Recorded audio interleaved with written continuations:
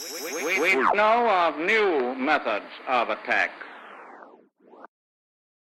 I know, we're late. It's been a super busy week. There's a lot going on. Also, we have a great episode for you this week. Really, really great. This week, I am delighted to be able to bring you a one-on-one exchange between myself and David French. David is the senior editor at The Dispatch, columnist for Time, senior fellow Trinity Forum. I believe his Substack is called French Press. Pretty sure. I should probably have notes when I'm doing this. Anyways, Matt and Moynihan are both someplace and they will be back soon, but we really have done technical surveys and we know empirically, as a matter of fact, that I am actually the reason that you tune in, and you will not be disappointed this week. It's going to be good. It's a really fascinating conversation. We probe some of our disagreements around systemic racism. He offers some important context about why our political debates are so intense and counterproductive.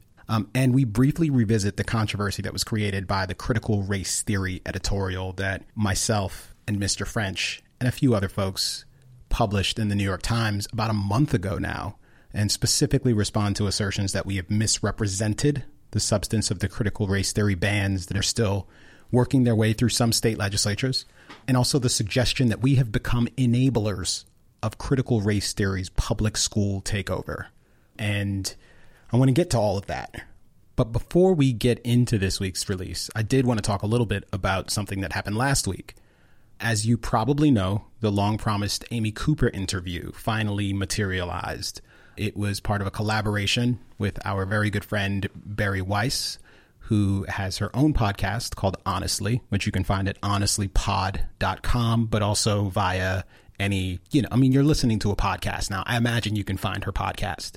But we did collaborate on an episode. The title of that episode is The Real Story of the Central Park Karen. And I'm enormously proud to have been able to do this with Bari and her team, and just wanted to say thanks to the legendary Andy Mills, who, if you've listened to this podcast, you know, and to be able to work with someone as accomplished and talented as Andy on this was really, really great. I'm pretty sure that Andy is the Rick Rubin to my Kanye West. And if you don't understand that reference, shame on you. But also Megan Phelps Roper, she's talented and thoughtful and is incredibly compassionate and just brings a tremendous amount to the table. And of course, I have to thank Bari Weiss, Bari is a lightning rod, surprisingly, oddly. But Bari is a friend of mine, and I appreciate the fact that Bari and I agree on some things and disagree on plenty of other things. But what I appreciate most is her bravery. I brought the opportunity to do the Amy Cooper interview together and collaboratively to them, and Bari didn't hesitate to say yes. And I think Bari didn't hesitate to say yes, knowing that doing an interview like this that was interested in perhaps complicating an established narrative that was really important to lots of people was the sort of thing that would make her a target for opprobrium and scorn and disgusting ad hominem slurs. And there has been no shortage of that from certain corners. But Bari, being Bari, was happy to dive into it with me, and I'm pretty damn proud of how it turned out. I do hope that you will go find the podcast and listen to it on your own, and you can judge for yourself what's there. But I wanted to address the question of why bother to do something like this at all. What really stands out to me when I think about the whole Amy Cooper episode is what it must be like to be ripped from kind of the comfortable anonymity of an ordinary life and then to be thrust into the blistering, untempered attention of the national news media, not for days, but for months. And it seems to me that we should want stories about that sort of thing to be surrounded with meaningful context, even if that someone is in what seems to be an indisputably compromised position. In fact, maybe perhaps especially when someone is in a position like that. It's not about vindication or absolution. It feels important to say that the podcast was about illuminating what happens before and after the cameras started recording that clip that we've all seen. How did these two people become entangled with one another? Why did it matter so much to all of us and to the press? And with respect to the press, why did the national and regional news seem to miss so many details that helpfully complicate this particular affair. Why did they report on this in a uniformly one-sided way? We received tons of plaudits from professional journalists I respect and enthusiastic responses from a lot of media consumers, listeners of this very fine podcast and others. But the critics had more things to say. In addition to the ad hominems that were directed at Barry, I've certainly gotten plenty of aspersions of my own. But there are a couple of categories of criticism here. Some people are just offended that we're talking about this at all. I think it's unacceptable to give Amy Cooper a platform because she's a monstrous racist and they just know it. I understand that argument, I suppose. I disagree profoundly. It was important enough for us to pay attention to before. Seems appropriate to get the other side documented and figure out if there's anything else to learn. In the course of the podcast, we survey both unreported and underreported details about the gentleman who was involved in this circumstance, a man named Christian Cooper. We talk about his previous encounters in the park, some of which he is himself attested to and others that have only been reported about. And we introduce some new recordings that you probably have not heard before. And I'll admit that a lot of the material complicates things in a way that makes it harder for you to believe the established narrative that really makes Amy Cooper seem like a total monster. But in my opinion, that's not so much a function of any bias that I might have. I think it has a hell of a lot to do with the fact that the prevailing narrative is so one-sided. Amy Cooper is presented in media reports as a caricature. In fact, she's presented as an explicitly racist caricature. It's going to be hard for anyone to live up to being as monstrous as she's imagined to be, in my estimation. And when the media systematically fails to report things that might seem remotely exculpatory of her, that seems really important. They insisted that she was performing an act in that 911 call that we've all seen where she gets progressively more upset. And nobody bothered to find the 911 recordings from the city that had the other side of that call that showed that she couldn't hear what was being said. They insisted that Mr. Cooper was obviously just politely asking her to leash her dog, but she refused. And there's reason to believe that that was never really the case. It's one thing to say he hasn't done anything wrong. It's another thing entirely to say that all he did was ask her to leash her dog. And we talk about that. And on the occasions when someone asks Mr. Cooper about the vague threat that he issued while he was engaging with Amy Cooper, where he says to her, if you're going to do what you want to do, I'm going to do what I want to do, and you're not going to like it.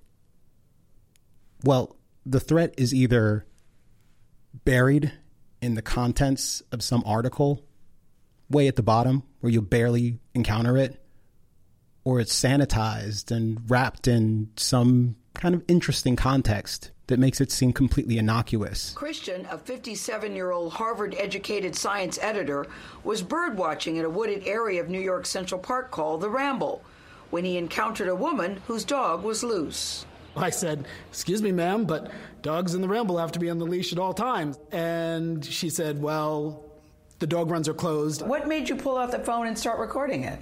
Well, that's a little bit of the irony. It had nothing to do with race. It was just a conflict between a dog walker and a birder. Please don't come close to me. I'm taking pictures calling the cops. Please call the cops. I'm going to tell them there's an African-American man threatening my life. She basically pulled the pin on the race grenade and tried to lob it at me. She says, though, at one point that you said to her, look, if you're going to do what you want, I'm going to do what I want, and you're not going to like it. That's absolutely true. He says he only planned to offer a treat to the dog to get the owner to leash it. It's an old birdwatcher's trick that dog owners tend to resent. I'm sorry, I'm in the Ramble. At the point that she makes that phone call, it's very clear that, there is no physical threat to her at all. It's the iPhone and the dog treats. There's no doubt the reason why this story means so much to so many Americans has something to do with America's obsession with race and race-related issues. I think I've probably said in another context that America is possessed by race. There's no other issue that so animates our concerns and excites us. And in this particular circumstance, both during the call with 911, but more importantly, in most people's minds, before. Amy Cooper uses the word African American when describing Mr. Cooper. But importantly, knowing what I know now, I don't have a problem saying that of all the things about this story that are important and worth investigating, that question about why she said an African American man is threatening my life, it's not one that stands out to me as the one that needs the most attention. I think our obsession with race in this context is pretty tedious and in many respects unfortunate, but it's also necessarily speculative. No one knows what she meant, including folks who insist that she could only have meant to be using her whiteness or weaponizing his race to send the police after him. There are a universe of really important questions that one can ask about that circumstance. And whatever your thoughts about what she said and how she said it, it seems to me that you can both believe that she was wrong to have brought up race in that context and still afford to consider whether or not there is additional context that helps you understand what happened then and helps you think about how you'll react the next time you see a 30-second or 40-second clip of someone having an embarrassing moment or having perhaps the worst day of their lives and then having it blasted across the country and you being invited to participate in the complete excommunication of this person from polite society. When I asked Amy why she used the words African American, she said to me that she thought that she might have just been saying what she imagined she would have to say to a 911 operator later on. Sure. And, I think to understand that question is to really think about this in the broader context of what had already transpired at this point. I was in a situation, I was a woman, I was alone in a park. I had been threatened multiple times at this point. My dog was trying to be lured away from me. I felt trapped in the park and my hands were shaking.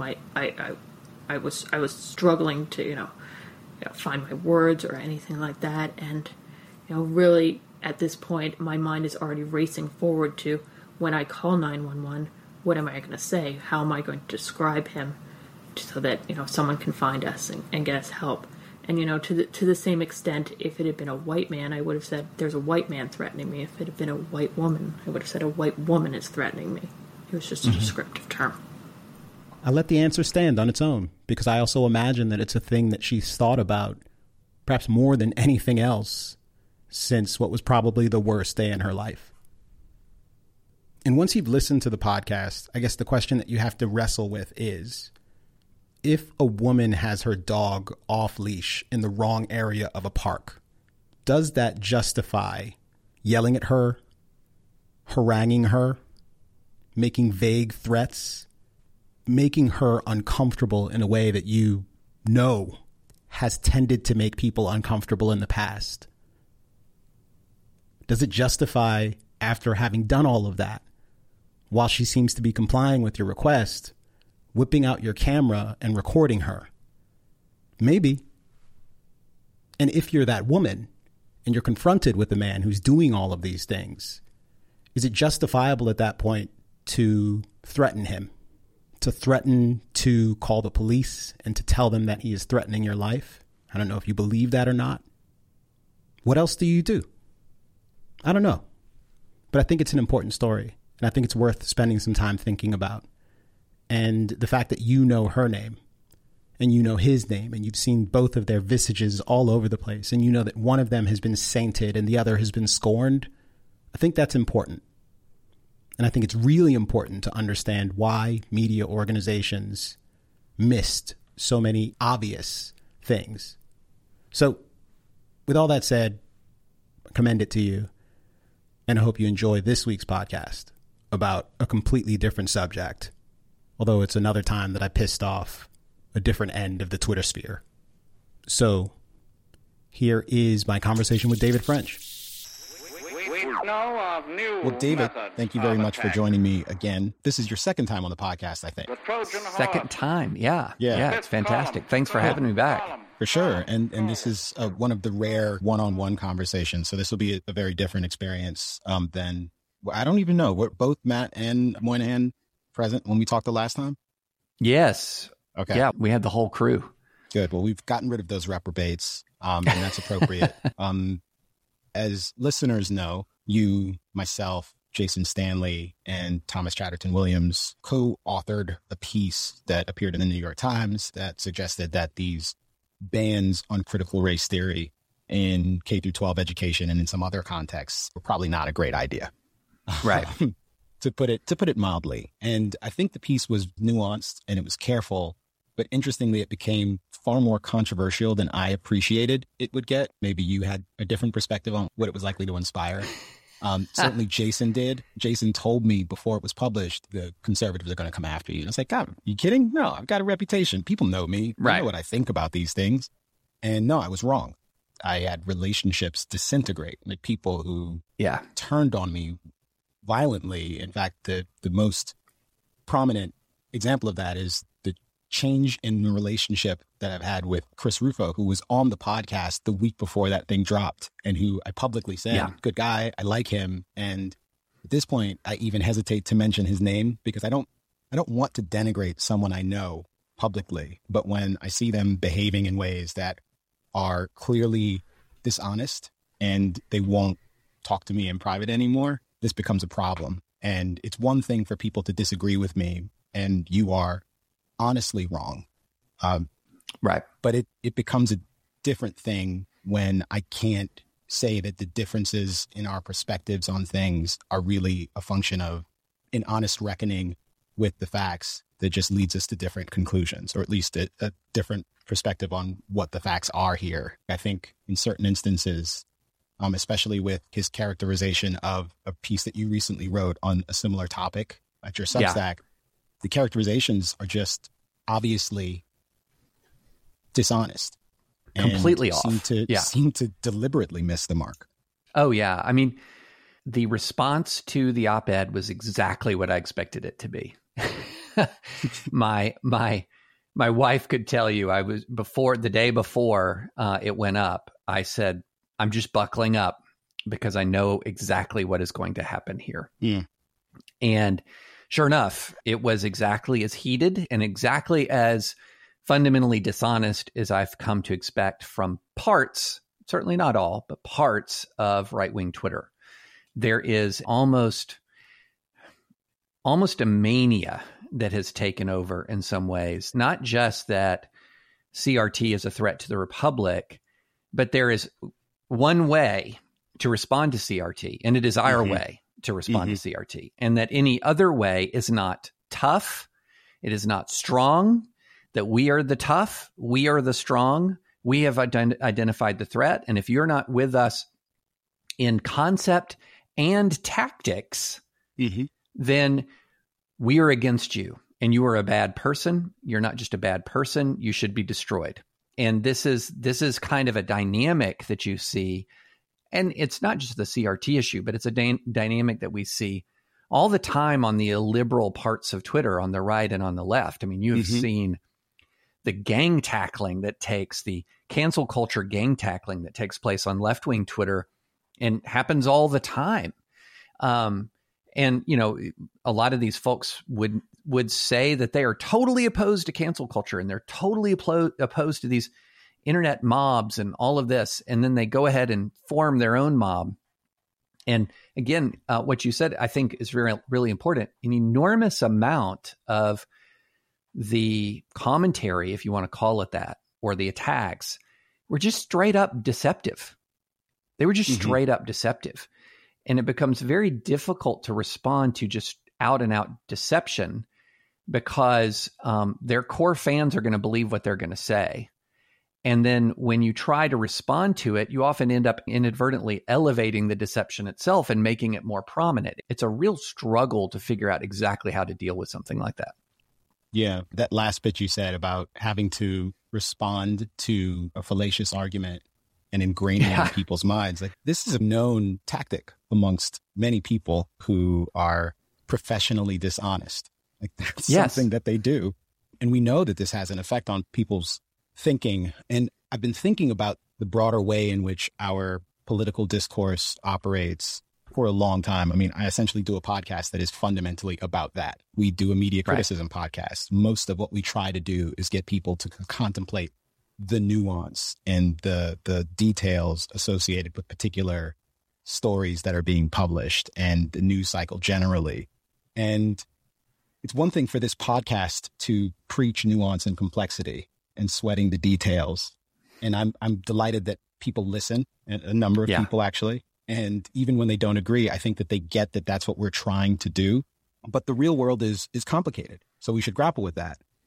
At the same time, there's this reality, and I'm going to try to contextualize this, and I don't know if I'll do this well, but our political conflicts and the coverage of the same are often binary.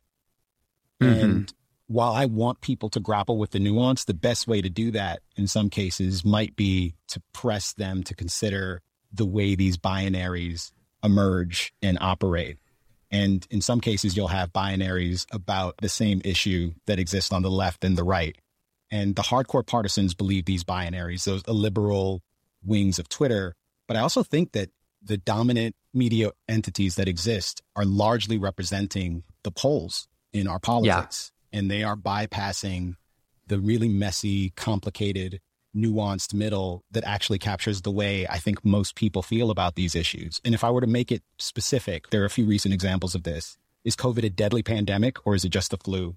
Are we vaccine devotees or vaccine skeptics? Are you racist or are you anti-racist? So you kind of get where I'm going with that. Mm-hmm. And I think it gets more complicated because, as I mentioned, you can have opposing binaries operating on the same topic. So in the case of the critical race theory debate, on the right, you'll have, are you a fan of indoctrinating elementary school kids with critical race theory? And I should probably have like a voice changer I use when I say critical race theory in that context. Or at least a soundtrack, like an ominous race theory. Yes. Or do you support without reservations any haphazardly constructed ban on what will stop K through 12 cultural Marxism? That's how the right thinks about it. And then on the left, it's, do you want to teach the truth about slavery, or are you determined to lie and obscure the truth?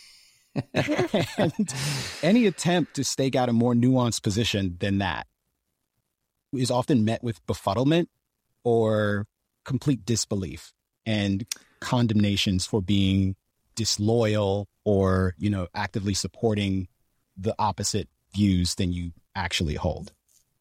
Am I making sense? I mean, no, totally. I mean, totally. Okay. And and a lot of this is exacerbated by the particular social media platform that the elite use disproportionately.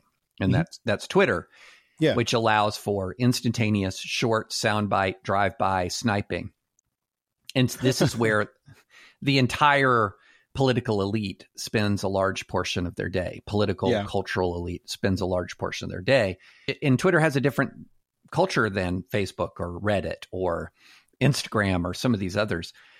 Twitter pulls people towards extremes, so that already we're pulled towards extremes just by the underlying cultural conditions of the United States. And then it's exacerbated by this particular social media platform. So the answer seems to be always the proper response to extremism is counter-extremism. You're being constantly tested, your loyalty to your team, by demonstrations of animosity to the opposing team. So right. What ends up happening is that the fundamental organizing principle of American political culture right now is called negative partisanship. It's that you are for your side, not so much because you love your side's ideas. Like even the people who are attacking us relentlessly about that New York Times op-ed, many of them were saying, oh yeah, the laws have problems. Yeah, that's our point. The laws have problems, but it's better than nothing.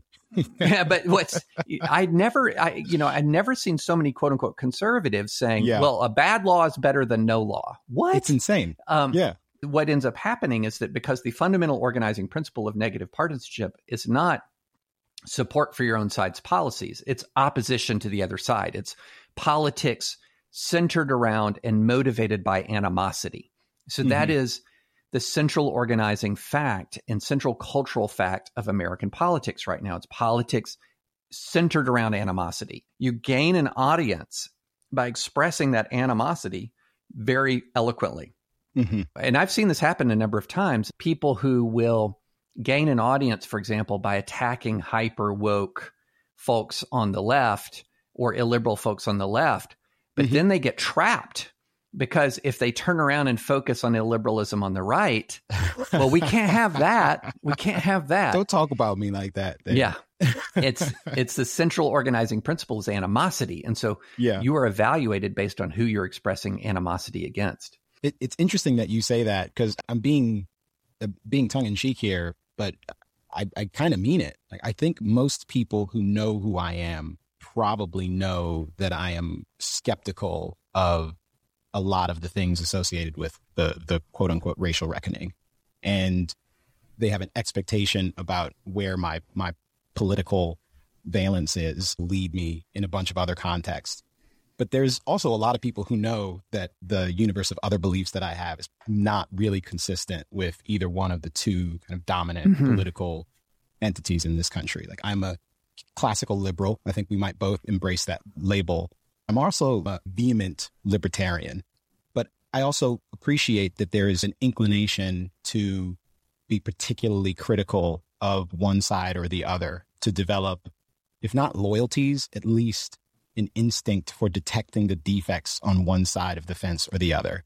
And I wonder about how you think about your own public project. And I'd like to turn to this piece that you wrote recently, Structural Racism Isn't Wokeness, It's Reality, which I find when I read you, it always reminds me of really fond memories that I have about the period of my life when I was a devout evangelical, which may be precisely what you want.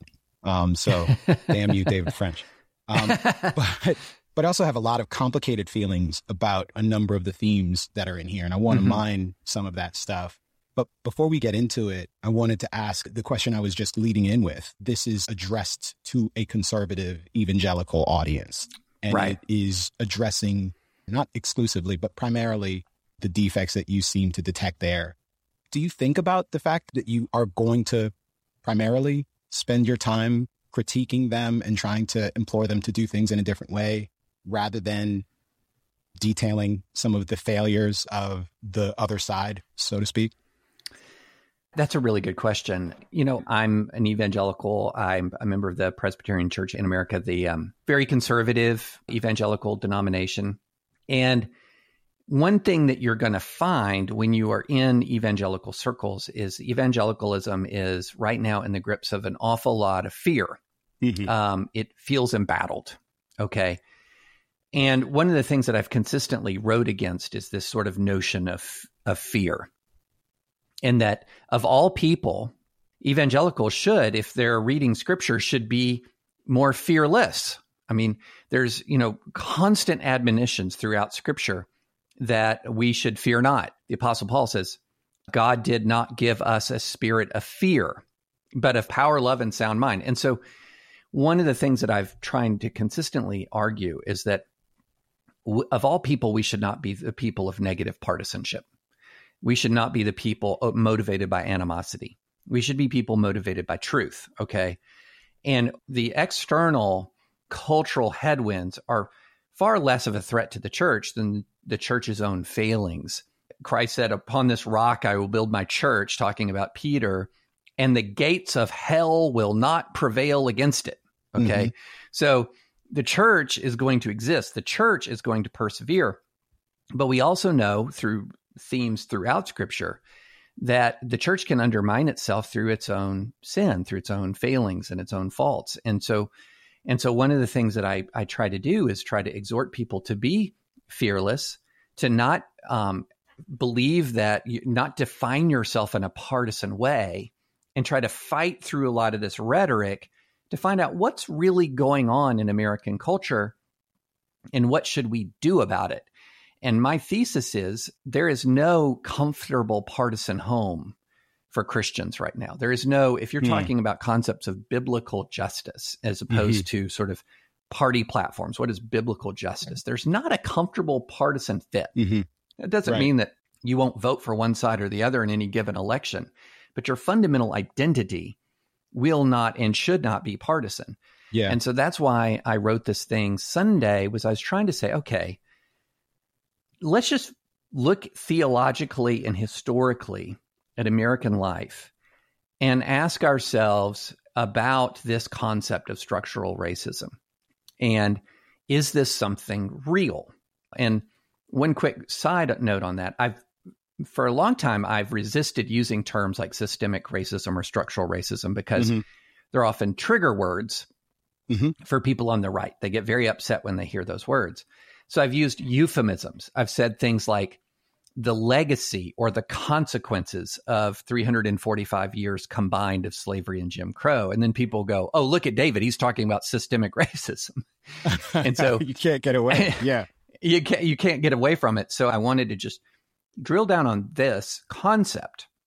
And then I wanted to let people know, and because a lot of this people are reading this through a partisan lens, that saying that I understand that there are these persistent consequences of those 345 years does not then imply that the progressives are right about the remedies. It does not then imply that you're buying into an entire progressive narrative either about CRT or about policy. It doesn't imply that at all. And sometimes it implies quite the opposite.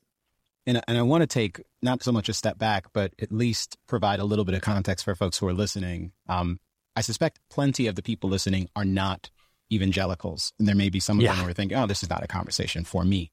But I do think that this has very broad implications. And I saw that Chris Rufo was attacking this piece as being pro, quote unquote, critical race theory. Right. But what you actually do after laying out a kind of moral case for evangelicals' understanding of systemic racism and the necessity of dealing with past harms, you lay out a group of prescriptions that are all very consistent with things that conservatives have traditionally championed. I mean, I champion a lot of the things that you talk about as actual remedies. So I want people to understand that's part of the reason we're talking about this. But the other reason why I wanted to talk to you is because when I read this piece, I was surprised to discover that a dear friend of mine for many, many years, one of my longest standing and dearest friendships, is with a guy named Mike Kelsey, who is a pastor at McLean Bible Church, which is, I think, technically a megachurch, and is one of the more prominent megachurches in the country. And they have been embroiled in a racial reckoning scandal, as virtually every institution in our society has. And, I actually just spent several days with Mike, and we didn't talk at all on the record about any of the current controversy and drama that he's going through. But he and I have talked for years about systemic racism and all this other stuff. And Mike is not a radical. He's no Ibram Kendi. Mike and I disagree on some things, but he is thoughtful and tries to be careful and is interested in the nuance here. But, he's got a perspective on this, and he offers it in his capacity as a minister, and this has created some controversy. So I'm interested in wading into it for that reason as well.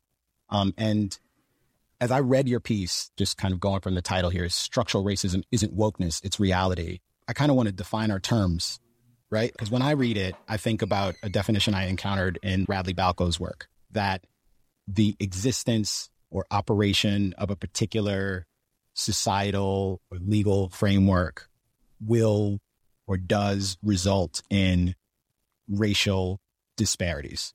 And in the specific context of, say, criminal justice reform, we're often told that, the criminal justice system has disparate impact on Black people. Black people have worse outcomes for the same crimes when they go into, the courts, et cetera, et cetera. And if I'm going to grant that definition, and I don't know that you'll accept that definition, then I have to acknowledge that, it's fair to say that there are disparate outcomes for Black people. Maybe there's some qualifications I'd offer, but it's fair.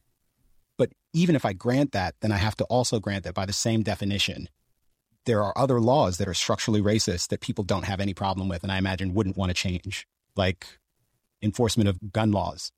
Illegal gun crime is probably going to have a disparate impact on Black people. And quite frankly, a prohibition on murder is systemically racist because Black people are disproportionately more likely to be both the victims of and the perpetrators of murder relative to their share of the population. And it seems to me that kind of illustrates the fundamental problem here. Is structural racism or systemic racism something that has to be a principled framework for us to look at the world? Because when I see structural racism isn't wokeness, it's reality, I think to myself, well, no, I think that's wrong. It's not so much that it's reality. It's one lens among many that one can select to look at the world. And when you select it, there are going to be certain things that you're more likely to see and various other things that are just impossible to grapple with because you've selected that lens. And what I worry about most is that a lot of people have adopted the race monomania that has just kind of seized the country. And I am a big fan of Barbara Field's work, Racecraft, and her rather penetrating insight that racism and race become the philosophical framework that we're operating within. And they infect everything that we do and say in ways that we don't appreciate. And as a result, have profound consequences. And I think we're quick to see the defects on the right, but the defects that occur because of the way that the left is, again, similarly infected by race, we don't see those defects quite as well. So I've said a whole bunch, and I'm sorry. Oh, no, it's great. It's great. So, yeah, so this is so hard because one of the problems in the debate is we're not all speaking the same language. Mm-hmm. You know, even the word racism has different definitions now. You talk in one community and racism means I have malice in my heart towards someone on the basis of race. Right. And then in other circles, racism also has to imply a power disparity, mm-hmm. right? And so we have real trouble with a common language. But what I did in my piece is and this is why this piece is not CRT, it's very different from CRT, is my argument about structural racism is a pretty narrow definition. And it's this, that powerful racists created structures for racist reasons that have consequences and effects that are profound and linger to this day. So, for example, I talked about residential segregation. Nobody's going to argue that redlining and other measures that enforced residential segregation or school segregation weren't structural and weren't racist to their core. Now, where this is very different from CRT is CRT expands that frame a great deal. It will even question the classical liberal founding of the country as racist. Mm-hmm. Whereas my argument is that these structures contradict the principles of the classical liberal founding of the country, and that the classical liberal founding of the country contains the remedies for these structures. But anyway, so if you have a structure that racists created, and it was for racist purposes, and it has effects that are large today, that's mm-hmm. what I want to wrestle with. And that's why I talked about school segregation. That's what I talked about residential segregation and how they have very profound effects today. And the other key insight about this is once a structure is created, once segregation sets in for centuries, once that structure is created, there are a lot of ancillary things around it that, and a lot of realities around it that exist that provide incentives for people to not change that underlying structure. And those incentives aren't related to race at all. Okay, mm-hmm. I'll make mm-hmm. it concrete. So mm-hmm. you have a residential segregation that is confined a population of Americans into a particular place where they have less access to good education, less access to good healthcare, less access to personal wealth, as in like home ownership or valuable homes. And then there are these other neighborhoods right outside that homes cost more, schools are better, and I want to move from one location to another. Well, but I don't have resources to move there. And so what are some of the solutions for that? One of the solutions is more multifamily housing. Instead of a house with a 2-acre lot, you build an apartment complex. Well, then what you immediately find is a whole bunch of NIMBYism setting in. In other words, we don't want that apartment complex. And you could put somebody under a polygraph and they are not racist to their core in the reasons why they don't want it. It's going to increase traffic congestion. Right. You could go through all of this stuff. And so what I'm pointing out simply is, wait a minute, these structures existed and they're maintained often for reasons that are not racist, But that's how deeply embedded that structure is. And so it's important for us to be aware of that. Then in the remedy section to this is something that, you're libertarian. I describe myself as a civil libertarian, absolutely, on the Bill of Rights, and libertarian-ish in other areas. But I want more economic freedom, for example. I want more greater freedom for property owners. So if I own a 5-acre plot of land in a city, I don't want to have to go to a zoning board and be completely barred from developing that for multifamily use.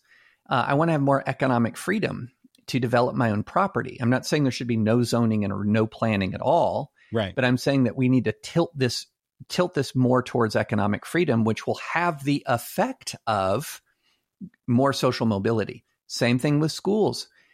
More school choice.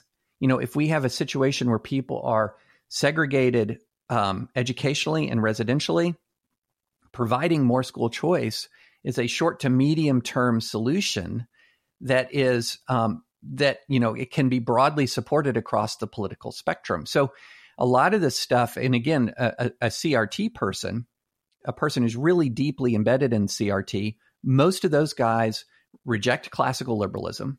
One of the things I talked about was doubling down on the Bill of Rights. So I'm doubling down on classical liberalism. CRT rejects a lot of classical liberalism. So it's the opposite in many ways of CRT. But the problem is people have essentially gotten to this place where if they hear anything that disturbs their priors on the issue of race on the right, they're going to label it as woke. And if you have anything on the far left that disturbs your priors regarding race, it's often going to be labeled as out and out racist. But I feel like you just have to persevere and try to figure out what's true and what's right, regardless of what those labels are. These are the binaries that we were talking about a little earlier. And I've been having these conversations with Mike Kelsey at McLean Bible Church, whose name at least appears in your piece. And one of the things that we were wrestling with was the dynamic that you're describing, where people aren't really engaging directly with the people that they're talking to necessarily. They're pushing people into those binaries. And everything related to race becomes critical race theory. But what I was trying to stress to Mike, and I think he would agree with this, is that it is the case that the same variety of hysteria exists on both ends. And the question that we seem to be wrestling over is the degree to which there is a unique problem on the right that needs to be addressed in terms of their inability to engage with race issues in a meaningful, honest, nuanced way. But I worry that there is an identical and perhaps as harmful and definitely as distressing commitment to racializing things on the left and amongst people who have, again, genuine and sincere concerns about disadvantage and historic awfulness, but their determination, and maybe I can personalize this and say your determination, and I don't mean that in a nasty way at all, to focus on race as a fundamental component of these conversations, it can potentially have problems. At a minimum, it seems appropriate to wrestle with what overconcern looks like and what the consequences of that might be. And it's the reason why I asked the question I did earlier about systemic and structural racism. I don't understand why that ought to be the fundamental framework for engaging with, say, criminal justice reform. I oppose the drug war, and there are specific arguments that I would level to try and get someone to appreciate the need for doing something about the drug war. But then I make this argument on the basis of like racial discrimination, say the drug war is racist. And it's certainly the case that more people will hear that second argument. It is not at all clear to me that I'm going to be more persuasive, that it's going to be more constructive, or that a lot of important arguments and details about that argument won't be completely lost in the midst of our scramble to put all within the context of race. And I see it happen like wherever race is injected into the conversation, even when one might imagine that, well, it's totally reasonable to inject race into the conversation here. I think that's all really insightful and true. And I think that different communities have different problems. So, for example, the Harvard faculty and the Harvard student body has a very different culture and a very different outlook on the world than the elders and pastoral staff and congregants at, say, First Baptist, Montgomery, Alabama. Right. Okay. Right.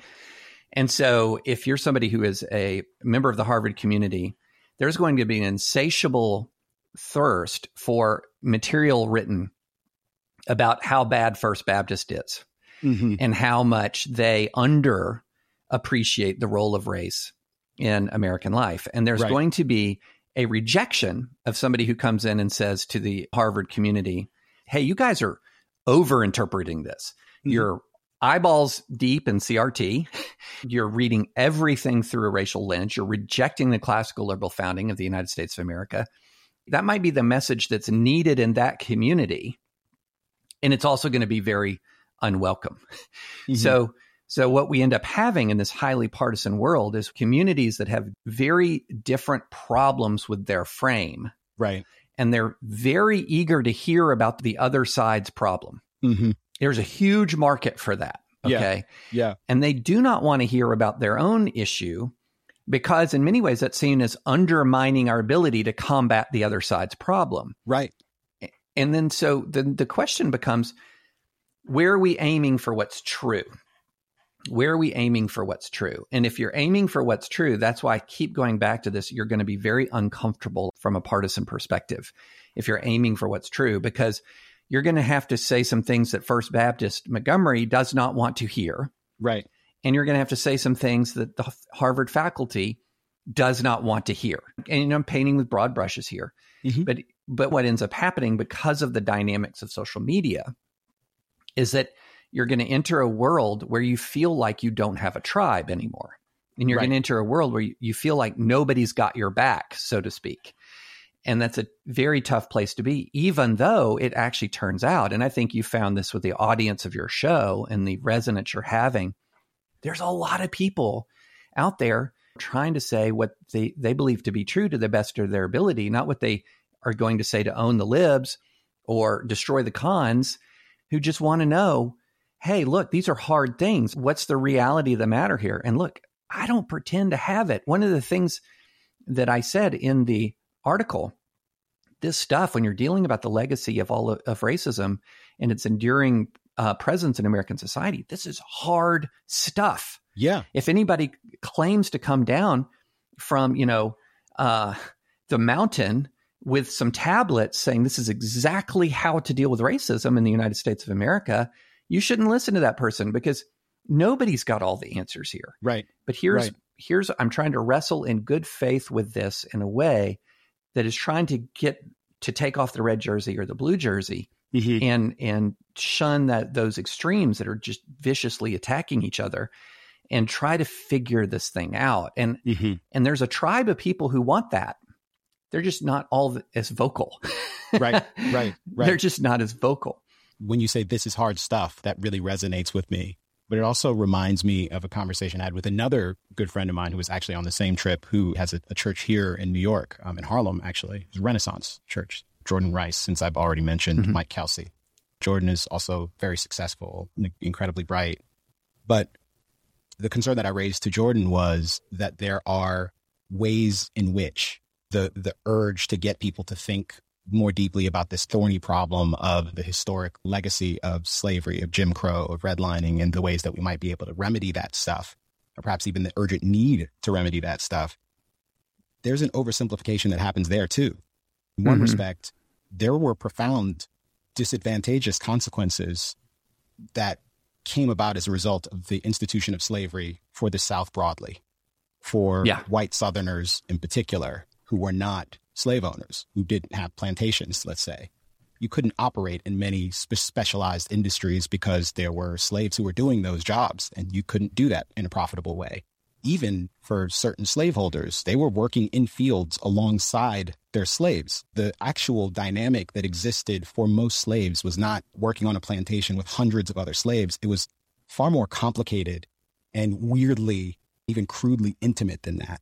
And to say so is not to diminish the horribleness of slavery. It's to acknowledge the complexity and the difficulty of it, and to say that redlining, for example, wouldn't have just impacted Black people who lived in particular neighborhoods.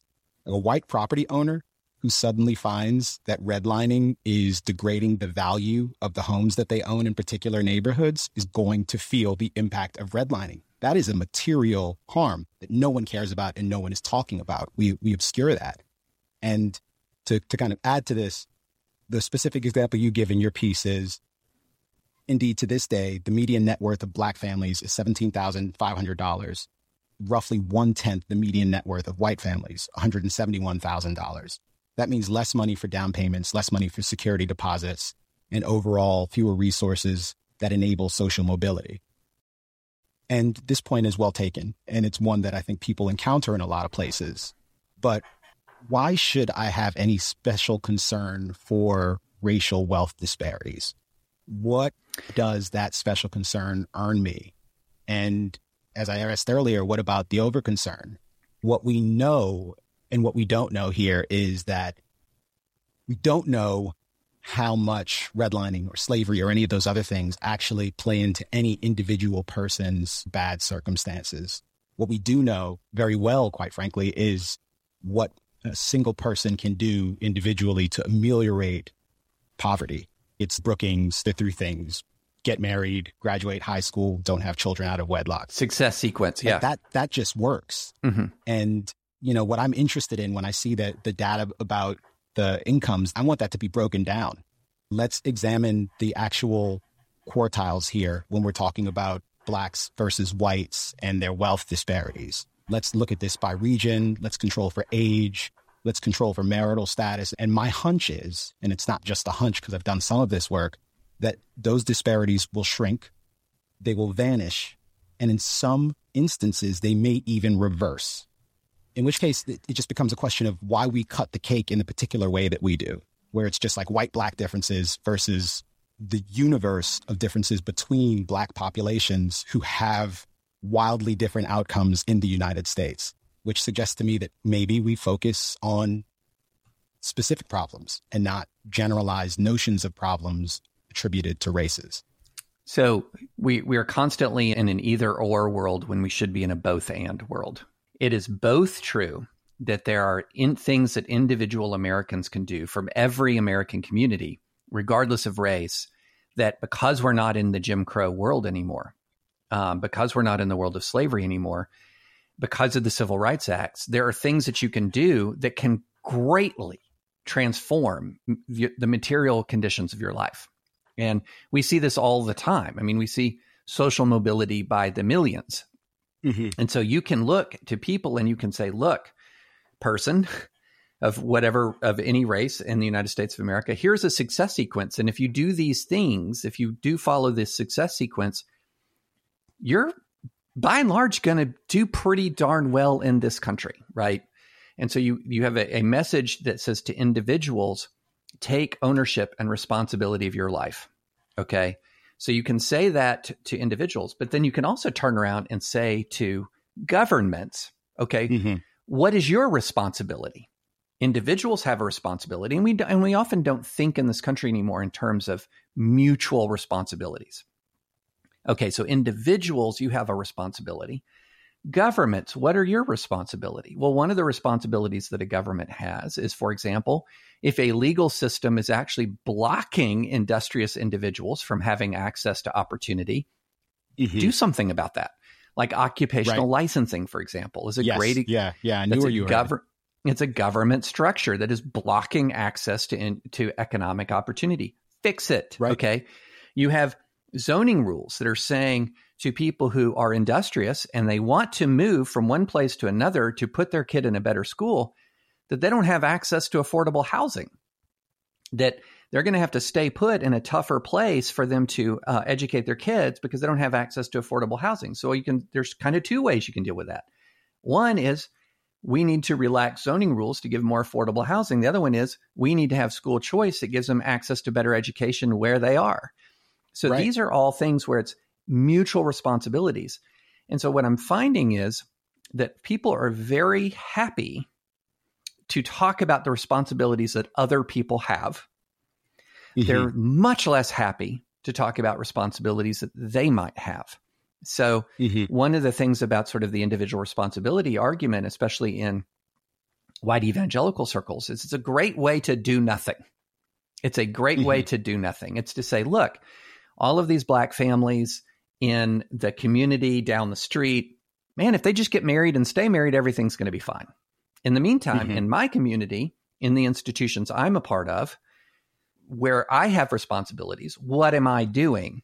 And just sort of Facebooking or tweeting that people can follow the success sequence isn't doing jack or squat. And I think, there's a difference between saying X community is at 135,000 and another community is at 175 and another community is at 195.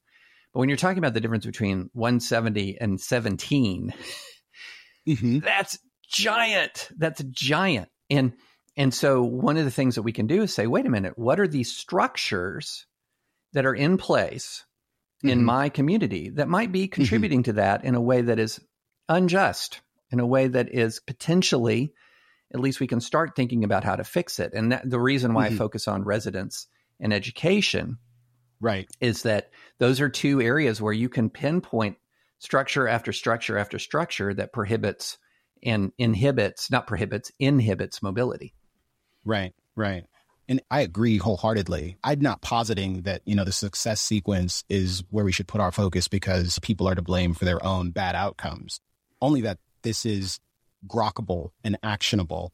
And it's kind of definite in a way that positing that a relationship exists between, say, redlining and Jim Crow and prevailing outcome disparities, that's speculative.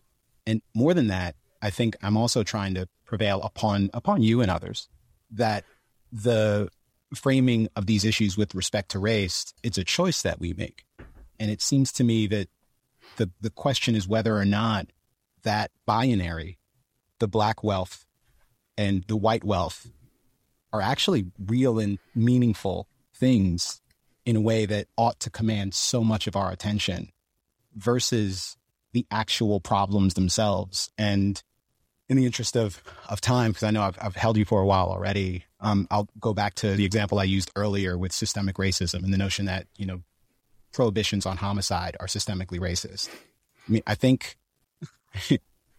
there's a sense in which, and I'm chuckling, but this is very serious, in certain sections of the country, murder is de facto legal. That clearance rates are so incredibly bad that homicides occur and there is almost a virtual certainty that you won't get caught for having committed this homicide. And it is likely true that race correlates very tightly with the places where that is reality. But should I be concerned about that primarily because of race? Should I frame this as a racial issue and say, start talking about Black on Black crime? I hate that. Or should I recognize violent crime for the uniquely pernicious and destructive and corrosive thing that it is on a community, on a country more broadly, and try to remedy that problem and discuss it in that way? I think we see the obvious distortion that is created when we frame violent crime in that context with respect to race and we talk about Black on Black crime. We don't see it when we're sort of looking at it through this ostensibly very well-intentioned, look what's happening to Black communities. Look at the peril of Black people. And for me, the peril is apparent. It's self-evident in some respects, but the peril it's not Black peril. It's just peril. I'm not diminishing it by talking about it in that way. I'm trying to make it more inclusive as opposed to being prisoner to this philosophical framework that was created by slavers, by racists for us, which is the notion of race and racial difference. And I think I mentioned to you in a DM, actually, I know I did, this notion of intergenerational guilt or inherited culpability is biblical. And you kind of break this down in your piece and you might even describe it differently. But Noah and Ham, Cain and Abel, and you provide a number of other examples. That's a thing, but that's also something that I think I've always had a difficult time with morally. Our justice system doesn't work that way. We don't imagine that children should be punished for the failings of their parents by the justice system. It may work in kind of a religious philosophical sense, but in a, practical everyday sense, there's something about that doesn't sit right with most people. Well, let me stop you right there on that, because that's, I think, a misconception of what we're talking about. Please. Yeah. So what we're talking about is not punishing children for the sins of parents. What we're talking about when we talk about the repentance aspect that, you see in Scripture, where time and time again, individuals repent for the sins of their forefathers or repent for the previous sins of their nation. And then what happens is they do work to make amends. Okay. Mm-hmm. It's not like you're throwing kids into jail. What you're talking about is for like what their parents did. Now, there's an exception to this biblically that I talked about that was involving the sin of the nation of Israel against a people. But the general rule is that if you're talking about the responsibility of justice, it isn't that you're sitting there and saying, all of you white people, which is, a lot of this DEI stuff that gets, that's talking about whiteness, all of you white people better shape up. Right. Yeah. No, that's precisely what that DEI stuff does. Right. That's that. It's like whiteness is horrible. White people have these problems, blah, blah, blah. No, what you're talking about when you're talking about justice in this theological concept of justice is that there are institutions that exist intergenerationally. So a corporation, a university, a government, they are perpetually existing institutions, and they commit wrongs. They do bad things. And so the institution bears responsibility for the harm it inflicted, even when the generation or the management or the administration that inflicted that harm moves on. So make it super simple. Let's say you've got a corporation and it created an oil spill. And that oil spill despoiled the environment for a 100-mile radius. And the corporation fires the people who were incompetent, and they stop the oil spill.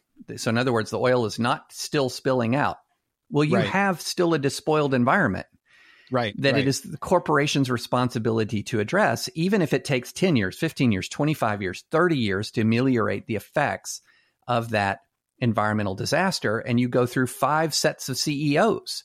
And so what I'm talking about is not, hey, you awful white person, your great-great-grandfather was in the Confederate Army. You need to do something about that. What I'm talking about is, hey, you government of Birmingham, Alabama, there are things that you did and structures you created that you need to get busy as much as you can. And we can't undo all of the catastrophic effects of these malicious and racist policies. But as much as is reasonably possible, get busy carrying out your institutional responsibility to fix what you can fix. And so I think that's what gets lost in this, because the DEI corporate diversity world and all of these really weirdo slides that you see popping up all over Twitter that, hey, look at what they're saying at Disney, or look at this ridiculous thing in this private school in Manhattan. A lot of that is directed at white people bad, people bad. But then what you actually have is institution committed harm. Institution think about how to ameliorate that, how to fix that. And institutions contain people in them. And those people, many of them are white. A lot of them are not. So, you've got even people who are not white in institutions that have committed institutional harm that should be dedicated to fixing that harm that the institution committed. And what we end up with, though, especially a lot on the sort of the right side of the political spectrum, is, well, wait a minute. What we did was we passed the Civil Rights Acts, and now everybody's got a chance. We're going to wash our hands of this whole thing. But the comparison I used in our DM was, imagine if I'm repeatedly hitting you with a hammer. Right. Now, stopping hitting you with a hammer is a great start. This is good. It's great. Progress. It's fantastic. Yes. But you've probably been injured. You've probably been injured by the hammer, and there's some necessity of treatment.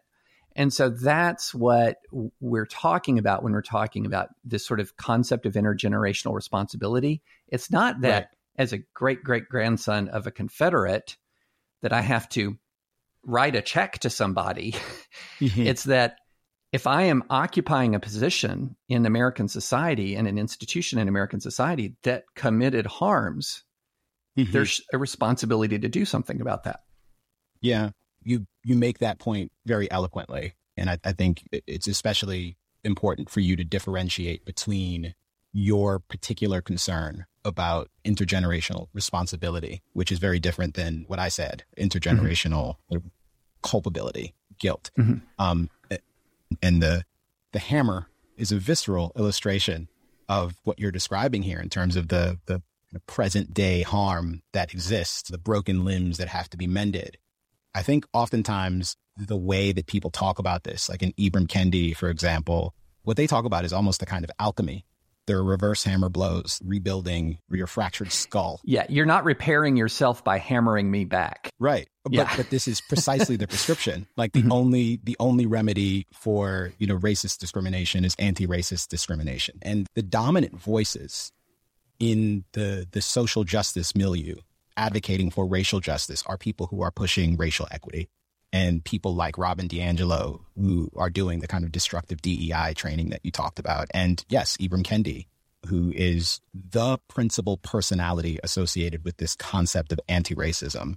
And I guess my concern is the pernicious harm of imagining yourself as a member of a community that is set upon by society broadly. And I worry about conditioning children to believe that they live in such a world. I worry about going shopping at the Gap. I've used this example many times.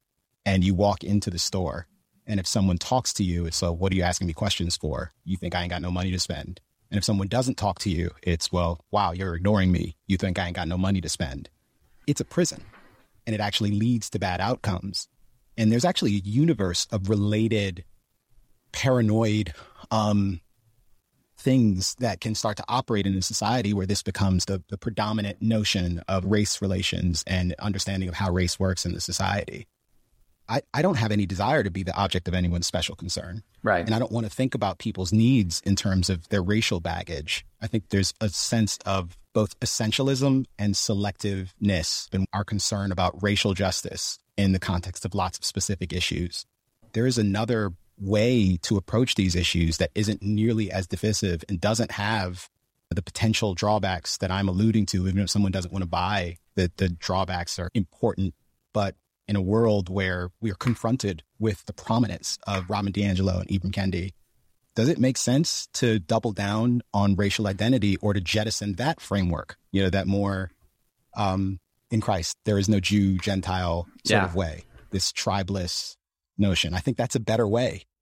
I agree with you. And I think that one of the problems you have in sort of the CRT/DEI world is just what we alluded to earlier, is that it's responding to the hammering by hammering back. Mm-hmm. But hammering back at individuals who didn't do the hammering. So right. A perfect example of this is this Harvard admissions case that's coming to the Supreme Court of the United States. Look, the history of race in America is very complicated, but this I do know. 18-year-old Asian Americans did not oppress and are not in any way responsible for the legacy of Jim Crow. Okay. David, they are white adjacent, and we need to deal with that. Right. I mean, come on. Anyway, so what ends up happening is you say, okay, here we have a problem. The problem that we have is because of a lot of complicated reasons that are rooted in history. Not as many Black students have access to the tools that are going to get them the Harvard admissions. Okay, that's a problem. Mm-hmm. All right.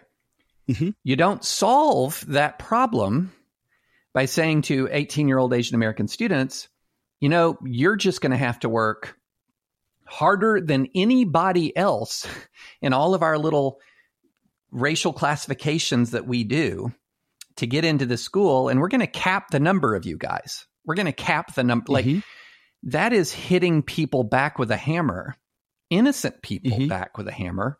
It's incredibly divisive. It's incredibly divisive. Here's what I think is not just unifying, but actually productive. Let's go back down the chain and see what we can to improve educational outcomes What can we do to improve educational outcomes? That's where you're mending the broken arm rather than hitting somebody else with a hammer. And that's where I think so much of our discourse runs afoul is that we say, okay, look, we can accurately diagnose that we have people have been hit with an entire group of Americans are living with the legacy of being hit by the hammer. So then what we're going to do is we're going to turn around, and once we gain power, we're going to wield the hammer in a different way against a different group of people. And that's why people get, and justifiably, like imagine that you're parents of an 18-year-old who has worked their butt off and has all of these dreams, and they're being limited for one reason and one reason only: their race. That is. Yeah, there are too many people that look like you here already, so we can't have more. You people are too successful. That's why I think it's monstrous. That's why I think equal protection under the law is absolutely necessary. This is what I talk about when I'm talking about doubling down on the classical liberal structure. Equal protection under the law. Now, then where I differ from some people is they say equal protection is necessary and sufficient. That's where I disagree. I say necessary, but then there are other things that are necessary as well. For example, all the stuff that we talked about education reform or housing reform, things like that. Yeah.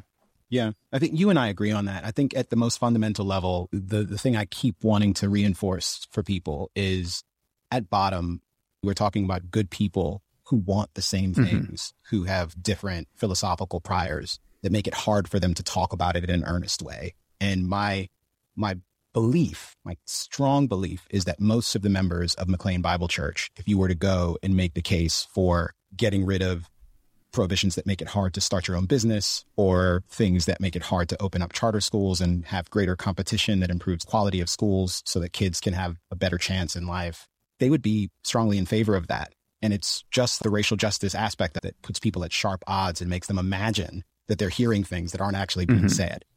So I think it's just important for us to keep that in mind.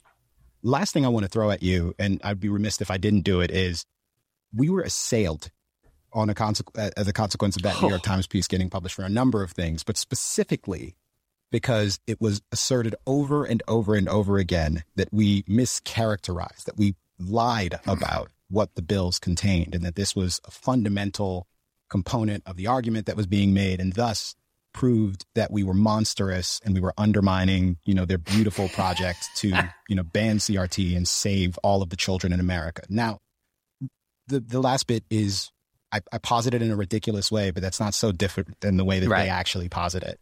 But the first thing, this question about the language that we use when describing these bills, I wonder if you could speak to that, because I think you're more capable of representing what we were going after there than I am, given your experience having battled these things out in courtroom settings for many, many years and doing, I think, underappreciated work with FIRE, helping to beat back speech codes on college and university campuses. And when I say helping to beat back, I mean having profound success, wrestling colleges and universities across the country to the point where you created a climate that was much more healthy than it would have been otherwise. FIRE, I'm on the board, advisory board member, so I should say I'm a little biased here, but FIRE does indispensable work, and I just want to thank you for the work you've done there as well. While I'm leaving you with this parting question. It's a great question, but first to brag on FIRE for a minute. When we filed the first speech code litigation project case, we filed this all the way back in 2003. About 75% of American colleges and universities had at least one clearly unconstitutional speech code. You roll forward to 2021, that number is less than 25% now, and they don't enforce them. The 25% that are there. So that FIRE's had phenomenal success. And that's not to say campus culture is completely safe and it's easy to talk about everything on campus. There are social and literal limitations on speech. There's a culture of free speech, and then there's the legal, institutional sensibilities around free speech on a college campus. Both of those matter, and I think you all have done a great deal to shore up the latter. I mean, all of us have a responsibility to do more to shore up the former. So let's go back to the and I'm just going to walk through this sort of step by step. So let me just begin by saying what is valid about the critique is we should have added 2 words to the op-ed in hindsight, and that is have the effect of. So what we're describing is the actual effect of what these very vague laws would have. And the effect is they're going to tie my ability to teach about certain concepts to students' subjective feelings of discomfort. So essentially what the laws say, and the language varies a little bit from state to state, but as a general rule, what they do is they ban, including as part of a course, the concept that a student should feel discomfort on the basis of race, sex, etc. Okay, so let's back up. Right. So here are the 2 key phrases. Everyone focused on the phrase should feel discomfort and say, this is only banning someone coming in and saying, you should feel discomfort. It sounds very specific. No. Let's back up. So it bans as including in part of a course, not just advocacy of an idea, not just trying to inculcate as part of an idea, just exposure to a concept. And what is the definition of a concept? It is a general notion, an abstract idea, a conception.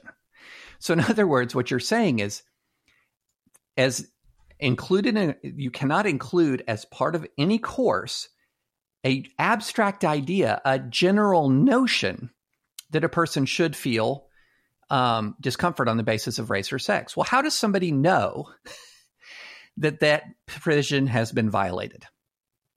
Right. By saying, I feel discomfort on the basis of my race or sex.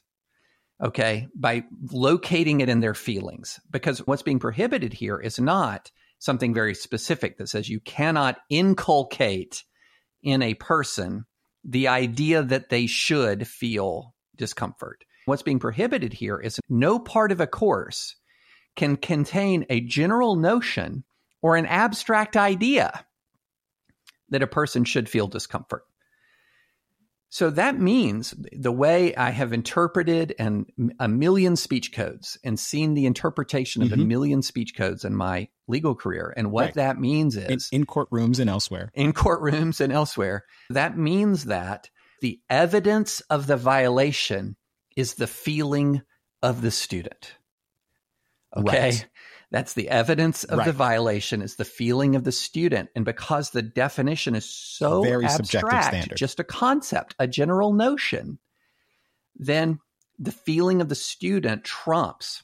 And the actual effect of this is to ban teaching that could cause discomfort, not just teaching that says that explicitly that it should cause discomfort, because that's not what the full statute says.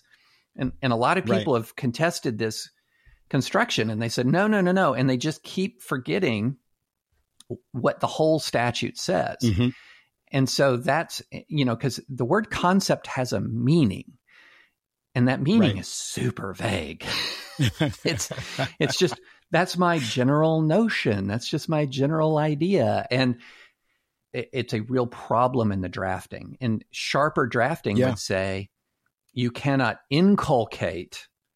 And even then you're going to have some vagueness issues. It's not without problems. But that's not what these laws say. Yeah. And so, you know, the funny thing to me was how people who are accusing us of misrepresenting the law were consistently misrepresenting the law in their rebuttal.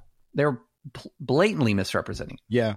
Among other things. I think, my last point on all of this, and maybe this will be the last time I ever talk about it, but I doubt it, is we have a very difficult problem here because we're trying to grapple with the actual complexity of the circumstance. The reality that across the country, different places have, different manifestations of this problem. Brooklyn, San Francisco are uniquely charged places when it comes to these issues. And a lot of the craziest stories about the excesses of wokeness in classrooms come from these places. Right. And it's a lot of it is really weird and genuinely disturbing.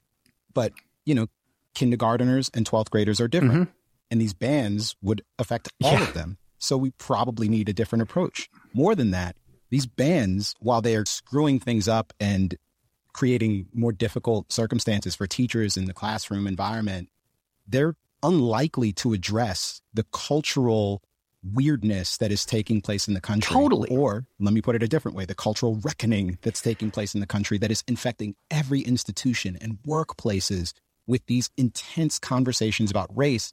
And there is no universe where the influence of Nicole Hannah-Jones and the 1619 Project, which is virtually ubiquitous, will not find its way into high school classrooms. It is coming. And the only question is whether you're going to try to prohibit it and ban it and outlaw it and make it sacred knowledge, or if you're going to be trying to develop a curriculum, an approach to teaching kids that equips them to navigate complicated questions and to tolerate the disagreements that we have, so that we can do that in a deep, meaningful, and productive way. And that's what we're telling you. We're telling you that hard work is what's necessary here. There is no, I was going to curse and I'm going to back up because I'm with David French and I want to be respectful. That there is no shortcut, and anyone promising you that they're going to save the children by passing sweeping laws that are beautifully written, that have no defects whatsoever, that can be improved over time and will magically solve this problem, they are wrong or they are lying. Could also be both. Yeah. They're selling you a bill of goods. They are selling you snake oil. Yes. And we're telling you the hard truth. Yes. Are there remedies for dealing with the worst offenses? Yes. They're the courts. Mm-hmm. And is it hard? Is it complicated? Yes. But there are people who are willing to help. For free. And we've seen enormous progress. That is how you achieve the success that you described earlier with respect to speech codes on college campuses. And we can have similar success when it comes to K through 12 education as well, where the worst manifestations of this stuff are happening. But people, a culture war or a cultural reckoning, you have to deal with that in the culture. Changing laws won't help. And the only thing that I've seen that they've really done is given AOC a great binary to use. Why do Republicans not want to talk about the truth? Mm-hmm. Why don't they want to reckon honestly with the legacy of slavery? That is a misrepresentation of the concern on the right. Yeah. But it is one that resonates with a lot of people. And the proponents of CRT bans just have to own that. Like that's part of the fruits of your labors. Yeah. And, just to amplify that real quick, look, these CRT bans do not ban CRT. Okay. Mm-hmm. Let's just, whatever that is. CRT, yeah, they don't ban it. So we need to stop saying CRT bans. They're bans on, they're poorly drafted bans on disfavored ideas. Okay. Right. So they're very poorly drafted. And they also ban things that you don't want to ban. Mm-hmm. So they don't ban CRT. Number two, they don't actually deal comprehensively in any way, shape, or form with the concerns of parents on the ground in the real world, which is often that the curriculum from the ground up is written from a very specific kind of radical left perspective. Mm-hmm. And all these people who came after us on Twitter, like, oh, why are you talking about curriculum? Because that's the battle. Right. That's the actual battle. It isn't, a few sets of PowerPoint slides about whiteness. The actual battle is this sort of ground up curricular, holistic way in which people are taught. And that's why it is not at all a cop out. It's going to the main thing. That's right. Aside from better school choice. I mean, we haven't even talked. Well, we've talked about it throughout, but the main thing is the curriculum. It's the main thing. And so if anyone who's telling you about these CRT laws, they're distracting you from the main thing, and they don't ban CRT. And I love that term that you use, sacred knowledge. There's nothing that you can do to make something more alluring to a 10th grader. Oh, yeah. Than saying, I'm going to tell you something that the state of Tennessee doesn't want you to know. Right. Yeah, I mean. Right. I mean, it's crazy. Some of these public school libraries can have copies of Mein Kampf or even the Turner Diaries, because you kind of need to be able to read some of these things in order to understand them. You will review a speech from some Confederate general who thought that slavery wasn't just okay, that it was essential and important and even noble. You need to read this and reckon with it and understand it. But apparently what's really not allowed is Ibram Kendi's book to be somewhere in the library. I don't want to live in that world. It's so weird. I think Ibram Kendi is beyond wrong. I actually think some of his ideas are actively dangerous. I want to confront them in an effective way. I don't imagine that I can outlaw them out of existence. Is ridicule a weapon? Yes. Is argument a weapon? Yes. Are they winning in certain respects? Kinda. But that's because certain people want to abandon the field and want to take illiberal approaches to trying to deal with this problem. And I'm not with that. I will never be a proponent of that sort of hysterical ideological combat. I don't believe that we're headed for an inevitable race war, but I do believe that if we don't defend our principles, that we are always at risk of losing them. And I also believe, David French, that you are a thoughtful and interesting and compelling interlocutor. And I am grateful for having had the opportunity to collaborate with you and to speak with you again, as I always am, and probing our agreements and disagreements. This has been fruitful and beneficial for me personally. I know that it's probably just been burdensome for you because I can be terrible and annoying. No, it's been great. I love it. I've had a great time. I really appreciate you having me. Yeah, well, thanks a bunch, David. We know of new methods of attack. The Trojan horse, the fifth column.